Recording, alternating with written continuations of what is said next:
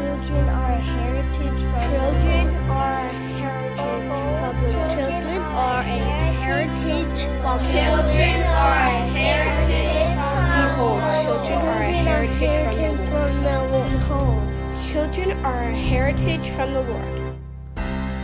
Well, welcome to the Abolish Abortion Missouri podcast, the AAMO podcast, where we are seeking to establish equal justice for the preborn and all people in the state of Missouri. I am Joshua Jenkins, one of your hosts today on this podcast episode, and I have with me Dr. Wes Scroggins, our Executive Director of Abolish Abortion Missouri. And we just wanted to come on today and record a little episode for you guys to promote and talk about everything you need to know for our upcoming rally at the state capitol here in Missouri. So, Wes, we've got the rally coming up this month, later this month. It's February 21st. That's a Wednesday. The rally itself starts at 1 p.m. It'll probably go about 1 to 3 or so. Is that right? That is correct. Yep, it's scheduled to start at 1 o'clock in the Capitol Rotunda, so we will be inside, and we'll finish up by 3, exactly. And for those who maybe have never been to the Capitol before, that's there in Jefferson City. The Rotunda, you can't miss it. You walk in, it's right there, the big circle area. It's got the layer levels to it. Yes. And yep. So When you come in through the front doors, the main doors of the Capitol, you'll go through a little security area. And as you come out of that security area, you just walk straight ahead. You'll see it. I mean, you just walk straight ahead right into the Rotunda area, and you'll see everything set up in there, for the rally. So it's very, very easy to find. You just walk through the main doors and right into it. Yeah. And we have this year for our keynote speaker at the rally is Pastor Jeff Durbin. Many abolitionists are probably familiar with him. He's been very influential in helping spread the abolition message for years now. He's from Apologia Church and Ministries down in Arizona, and he's with End Abortion Now. That's their organization. So we are glad to have him as our keynote speaker for this event. And I believe as well, Wes, we're going to have Senator Mike Moon as well, who will be able to speak for a few minutes. Is that right? That's correct. Yep, we're going to have several speakers. Some of our AAMO officers are going to speak, but Senator Moon will be joining us and speaking for a little bit, and we will lay hands on him and pray for him. And then, Jeff Durbin will be the keynote speaker. We'll be wrapping it up there toward the last part of the rally, and so we're excited to have him. Here, and I just think we're looking at a great day. Yeah. And this is not the first year for the rally. We've had a rally. How many years now has it been, Wes? This is going to be about the 4th rally that we've had, and we always have a good crowd, and it's always a great event, and I'm looking forward to it this year. And what would you say would be the goal of this rally? What are we trying to do? What are some things we were trying to accomplish with having this rally there in the Capitol building? Well, one of the big things that we're wanting to do is just get the attention of our legislators and let them know that we're a group of people that want to see the killing of children come to an end in the state, and that to remind them that it's their responsibility as our magistrates to do just that. And so, we want to get their attention and make our voices heard and make the abolition message, make it known in the Capitol. So a key component then of meeting that goal is for people to be there and to show up, because the more people that are there, the more that's going to get the attention of those legislators. That's right. That's right. And that is the way that it works. Unfortunately, numbers, in politics and in the Capitol, numbers do send a message. They're a signal, right? And as to what the people want. And so yeah, we need a big crowd, a good crowd, and I'm really hoping and I'm confident that that people are going to come out, and so please, please make sure to join us. Right. And they have at the Capitol, they have different rallies there on a regular basis throughout the session for different organizations or political things that people want to get done. Yeah. So that's kind of why it's sort of a normal thing for a legislator to walk in on a certain day and see a rally going on. So to have a particular presence there, it requires something of an extra effort to really get their attention, right? Yeah. Yeah, it does. I mean, the rallies in the rotunda are, as you say, they're very common. And especially once as we're getting to about that point now. I mean, when I'm in the Capitol on Wednesdays, I'm starting to see more and more now that we're 4 or 5 weeks into the session, and that's just going to it's going to become more that way as we move through February, March, into April. There are going to be rallies there. On a weekly basis. I mean, it's a very, very common thing. So yeah, the legislators are used to it. It's just the norm, and it's a very typical thing. So yeah, we definitely need a crowd and get their attention. Right. So if you are a member of a church, invite your fellow church members, let your pastors know, pastors let your people know about it, bring your families, anybody you know in Missouri that you can invite to come along.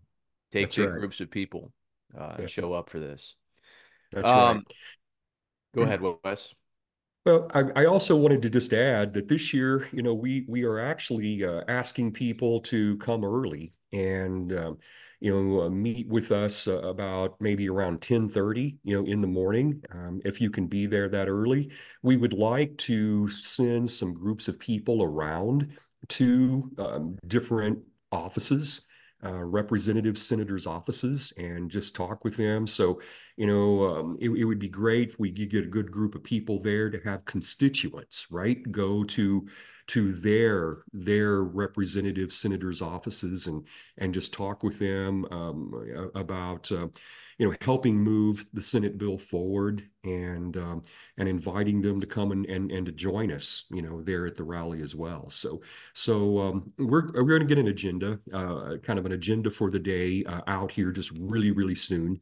And again, would hope if you can, meet with us there in the Capitol, probably in the Rotunda area, maybe as early as about 10:30, 11 o'clock in the morning.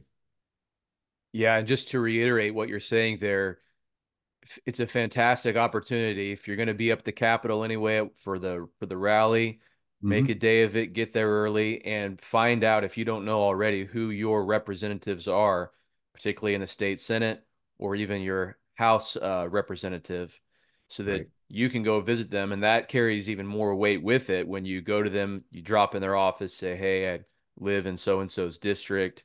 They're my representative. Here's why I'm here today. Here's this rally. Be Hmm. great for you to drop in this afternoon if you can, talk about the issues with them or That their aides in their office or whatever."